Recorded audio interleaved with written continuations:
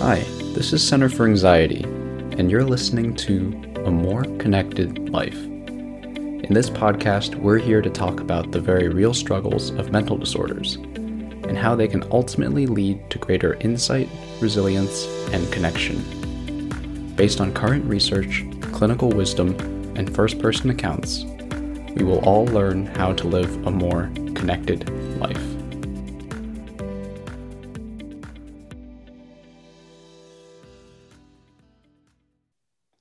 Hey everyone, and welcome to the first episode of A More Connected Life. I'm your host, Ethan, and with me today I have our first guest on the show, Dr. David Rosmarin.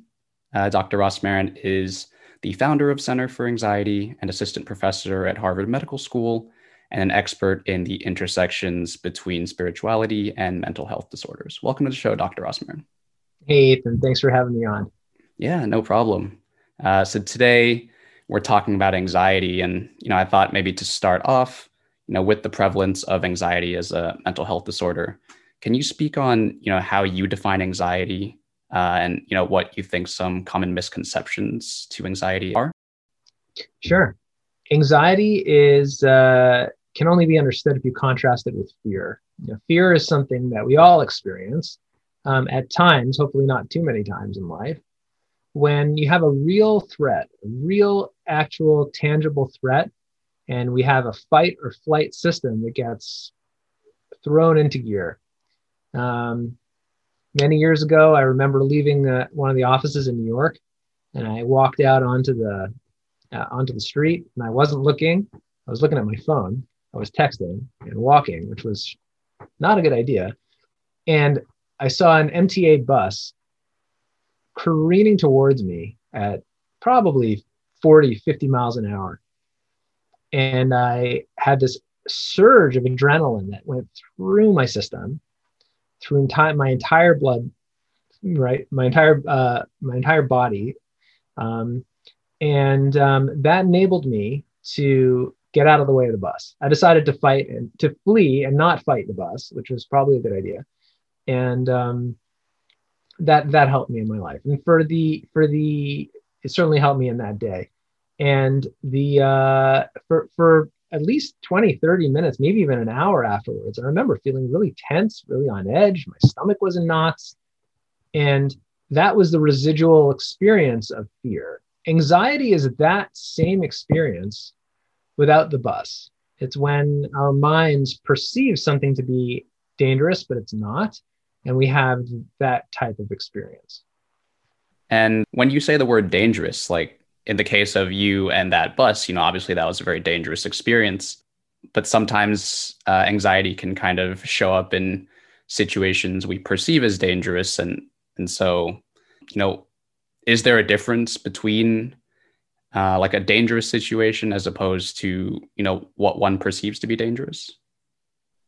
That's exactly the difference. That's the difference between anxiety and fear. When we only perceive it to be dangerous, but in reality, it's not as dangerous, that would be anxiety if we have that response. And if it's something that actually we need to have that adrenaline pushing through our system to fight or flee for our survival or for a benefit, that would be called fear, and it's not a bad thing. So, yeah, just kind of following up on, that definition of anxiety. It's great that we have that now. And, a lot of times you hear that, people who are anxious can oftentimes feel really isolated in that experience. And so I was just wondering, with your experience as a psychotherapist, why do you feel like anxiety is so isolating? I think when it comes to anxiety, and this is the same for other mental health concerns as well, one of the first things people will do is judge themselves for having those symptoms. So if someone's feeling anxious, one of the first reactions that many people will have in the Western world anyway is, why do I feel so anxious? What's wrong with me? And that is a very isolating way of thinking. It makes us feel different from everyone else. It makes us feel like something's wrong with us, that we, there's that judgment, that edge that we take towards ourselves. And I think if I've learned one thing from from seeing over 1,000 patients come through Center for Anxiety on a yearly basis these days, it's that life doesn't have to be that way. And that when people have anxiety or depression or other symptoms as well, they can learn to conjure up and to have a more connected experience through self-compassion, through understanding that they're not alone, that so many other people today have anxiety. Anxiety is completely ubiquitous. And learning to understand why we're anxious, what's going on for us, can actually be a very deepening and potentially positive experience. Got it. Yeah. And how would you say people typically go about finding, self-compassion for themselves, or finding other people that also go through similar kind of symptoms of anxiety? Yeah, unfortunately, I don't think people do. And I think that's one of the reasons that we live in such a anxious society today. The levels of anxiety today are through the roof. I mean, before the 2020 COVID pandemic, the numbers were 1/5 of adults in every given year having a full-blown anxiety disorder. Now it's, at least 50% higher, according to the CDC and other estimates. And I think part of the reason is because we're not giving ourselves that break. We're expecting ourselves to perform at, firing on 8 cylinders 100% of the time. And that's just not realistic. Right. And, you mentioned the COVID pandemic and, how things have kind of changed from that pandemic. Would you say that with people having to take social distancing measures and dealing with a wide variety of stressors that have come from the pandemic, that that's like a key kind of factor in terms of the increase in anxiety rates? I think a number of factors over the last year and a half have increased levels of mental distress, including social isolation, as you mentioned. Primarily, though, I think that one of the key factors is that we're still demanding a lot of ourselves.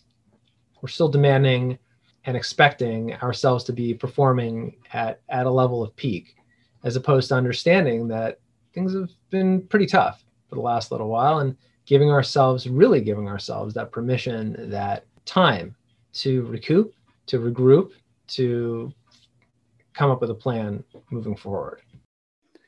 Yeah. And, I think that, I think we would both agree that, everybody at some point in time feels like they're not performing at their peak, or they're going through something. And, what would you say, is the difference between someone that has anxiety who goes through that versus someone who, is able to kind of cope and pick themselves back up in a rough patch? Well,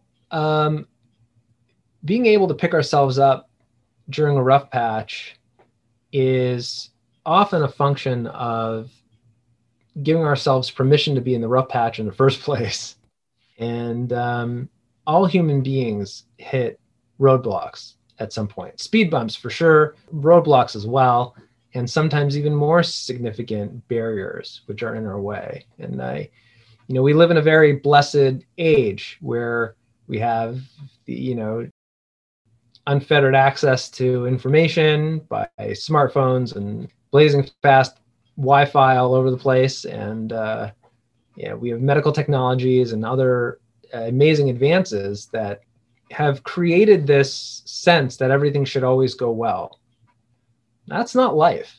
There are setbacks, there are challenges, there are going to be pitfalls and vicissitudes of life. And, one of the first lessons, I think, in living a connected life is to recognize that and to learn to accept it and not to fight against it. Mm-hmm. Yeah. And in terms of how psychotherapists or even just the public in general, like, what are some steps that, you feel like need to be changed within society in terms of connecting people more and encouraging people to have more self-compassion? You've mentioned a couple times the social aspects of it, and I think you're right. I do think we live in a very isolated society where we're primarily focused on productivity as opposed to connection and relationships, interpersonal connection, and that's definitely one of the biggest factors. Years ago, one of the national groups that studies college mental health came up with a statistic that was really incredible to me, that more than 60% of college students felt, quote unquote, very lonely while in college. I always found that to be very strange, because college is supposed to be the most connected time of a person's life. You're in a dorm, you have tons of friends all around. You never take a class alone. There's always someone there, but people feel very lonely. Top anchor on a 4-point scale of how lonely, the bottom anchor, I should say, on a 4-point scale of how lonely people are. That indicates to me that it's not only about proximity, how close you are to people. It's also about a way of approaching life. That are our relationships important, or are we really just focused on achieving things? Right. And would you say, I mean, you mentioned technology and other kind of aspects that cause us to have an unrealistic standard of ourselves. And would you say that college students, especially are more impressionable by these factors, or? Probably. I mean, college mental health has definitely plummeted to new lows in the last little while, and in part because a lot of college students were affected by it, especially those starting college and those graduating. But I do think that our approach to life, being one of, hey, I want to move as far ahead as I can, as opposed to developing relationships which are as close as they can be, that definitely has had a big impact on our mental health. Yeah. And when would you say this mindset of prioritizing achievement over connection kind of took place or became prevalent? Is that something that we've always had as a society? Yeah, it's a good question. I'm not a historian. I'm not sure. I do think that we have seen a shift towards much more of an individualistic culture, and over the last certainly the last 50 years in American society, and probably over the last 20 years, probably even over the last 10 years in some ways. But the good news here is that people who, and here's the really good news, sometimes people going through emotional distress, clinical emotional distress, that they have to come in for psychotherapy for a period of time. They have to, engage in sessions, and they have to deal with their emotions and take inventory. And out of the process of treatment, in addition to learning certain skills to be able to manage their symptoms better, there's a recalibration that can take place where people say, you know what, I want to have better relationships going forward. And yes, I want to be productive, but I also want to be more self-compassionate. And I have a new meaning in life in some ways. And I need to focus on that as well. And I think sometimes that's the pieces of mental health that we don't focus on. We don't really notice it, but it's something that's almost uncanny. A lot of patients are in some ways better off after treatment than had they not had symptoms in the first place. Right. And would you say this recalibration is something that typically only happens, within the context of psychotherapy? Are there other ways to maybe get that recalibration? It's a good question. I don't think people have to go through psychotherapy to, have a positive outcome from a mental distress experience. Sometimes people can get there on their own. However, I will say this.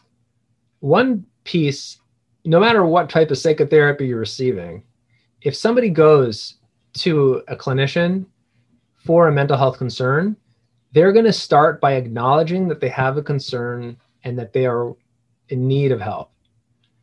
In of itself, that is a critical step, that acknowledging that vulnerability, speaking about it with another human being, recounting what the symptoms are, having a frank conversation about what one's needs are, all of those are critical ingredients, I think, to the process of growth and thriving and flourishing. Could one get that without treatment? Sure. But those processes nevertheless need to be intact. Right. And I know that, to this point, we've spoken about both the self-compassion piece as well as, the piece on social isolation. So if you could maybe help kind of clarify, once someone has self-compassion for themselves, how does that connect to, actually connecting with other people? Sure. It's a great question, I think the answer is a pretty easy link. If we don't have compassion for ourselves, it's very difficult to hang out with other people. Let's be real. When we hang out with other people, we put on a show. You're not going to wear your problems on your sleeve. I mean, maybe with one or two friends, or maybe with people who you're really close with, which is important, by the way, extremely important. But by and large, when we go out with a group of friends, it's not going to be, a pity party for me. Which means that if I'm not having self-compassion, it's going to be very hard for me to hang out with a bunch of people who are doing the exact same. Because if I can't accept my own limitations, how can I look at a whole group of people who, at least on the surface, seem to be doing extremely well? It's called social comparison, where I'm comparing myself to other people. If I don't have self-compassion, extremely challenging to deal with social comparisons. Right. And if you did have self-compassion, what does that kind of social dynamic look like? If everybody has self-compassion? Sure. Well, then it's walking in and saying, hey, you know what? I'm having a bad week, or I'm having a bad month, or, my life sucks, but that doesn't mean that I can't have friends. That doesn't mean that I can't connect to people who are either stronger or weaker or whatever. People are struggling in their own way. And I'm not going to judge myself because my friend's doing better or worse than I am. It's just, we're just here to connect. We're not here to compare. Right. And that actually makes me think of, the ideas, of self-compassion, like you said, but also vulnerability, and being willing to share, things that aren't going well in your life. Would you say that those two are the same thing, or what's the difference between those two? They're related. I don't know if they're the exact same. I do think that it's critically important for all human beings to have at least one other person that they can speak to about whatever is going on, no matter how difficult it is. We all need to feel accepted by at least one other person on earth, fully accepted by at least one other person on earth. I think that's a very critical human need, especially today. Having self-compassion, though, is just that's a lower bar. That's having an understanding that whatever we're going through doesn't mean that we're a broken person. It means that we're a great person who's struggling.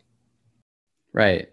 And kind of just tying all this together, like, would you be willing to share, some sort of example where we can kind of see, transformation from someone who was struggling with anxiety to someone who was able to have self-compassion and connect more with others?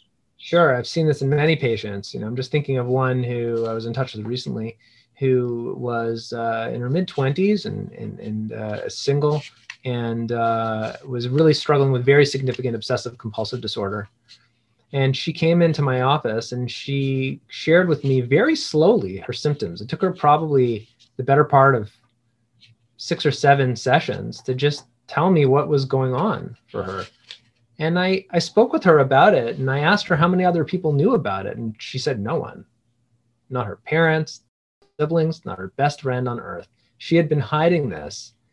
And I asked her, when did this start? She said 16, 15, 16. So for 10 years, not only had she been dealing with her symptoms, she had been dealing with this deep, dark secret of struggle and having to put on a show of being perfect as well, while struggling, and while not having anybody to go to. I pointed out to her that it took incredible human strength for her to do that, which I think she appreciated. And I also encouraged her to have a couple of conversations with people, trusted individuals, not in public, because for her, she was extremely ashamed of it, about her concerns, and to let other people in. She did, and it was incredibly transformative for her. Incredibly. Right. And in terms of this feeling of putting on a show, I think we touched on it earlier, but I was just curious. Would you say this is something that is kind of universal across different cultures? Does culture have anything to play in with this? Culture can definitely have something to do with it. There are certain cultures where shame and stigma are even higher. American culture has classically been fairly high in terms of stigma and shame, especially when it comes to mental distress. That has decreased substantially over the last year, especially with the COVID pandemic. But there still are many cultures that come to mind, that where this is, it is more. Right. And so I guess, thinking about all this, I'm kind of wondering what's next. Like what do we need to do as a society to change this underlying idea of, achievement over, self-compassion, and trying to encourage ourselves to be more connected with others? Well, I'll tell you, Ethan, one of the things, in terms of what we need to do, I'll tell you what is happening. As more people become anxious and depressed and struggle with substance abuse and other aspects of mental health, I do see this happening. I'm not even going to explain the mechanism, as opposed to just say that I do see people learning to become more compassionate, reaching out to others, and also imbuing their lives with a greater sense of meaning and mission and purpose, which is something we didn't even speak about, but it's another facet of connection that can occur. The reason why is because it's just so distressing to live an isolated, alone existence without having those aspects of connection in our lives. Right.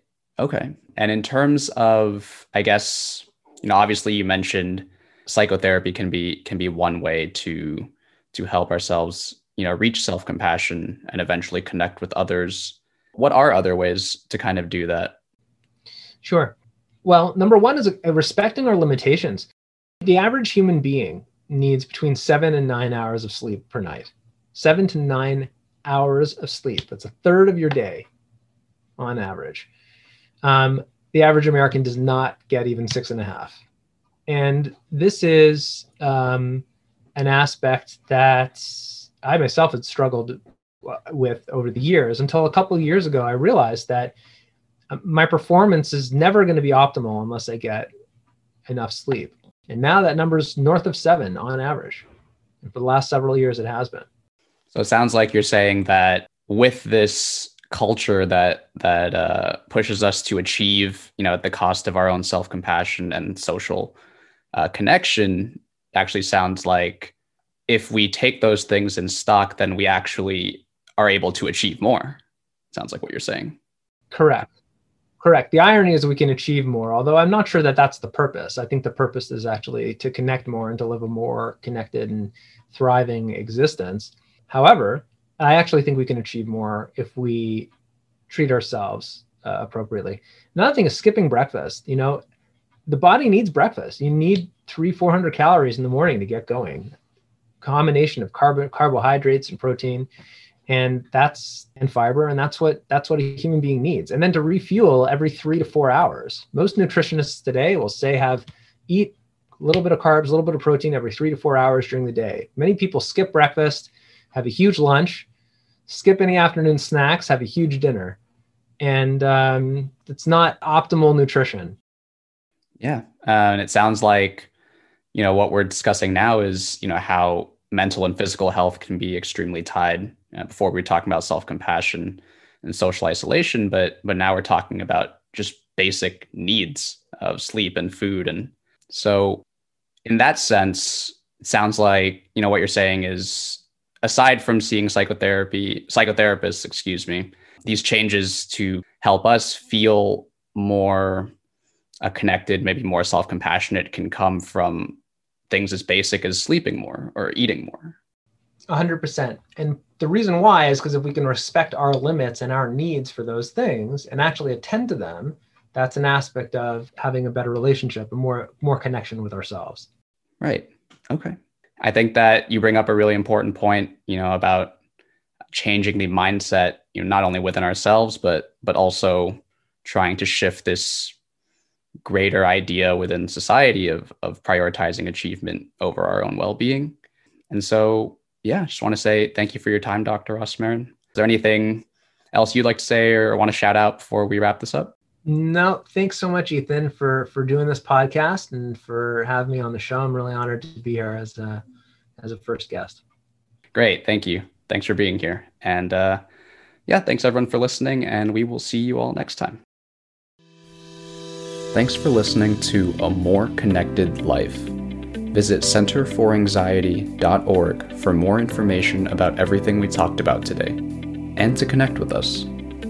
Tune in next time as we discuss more ways to live a more connected life.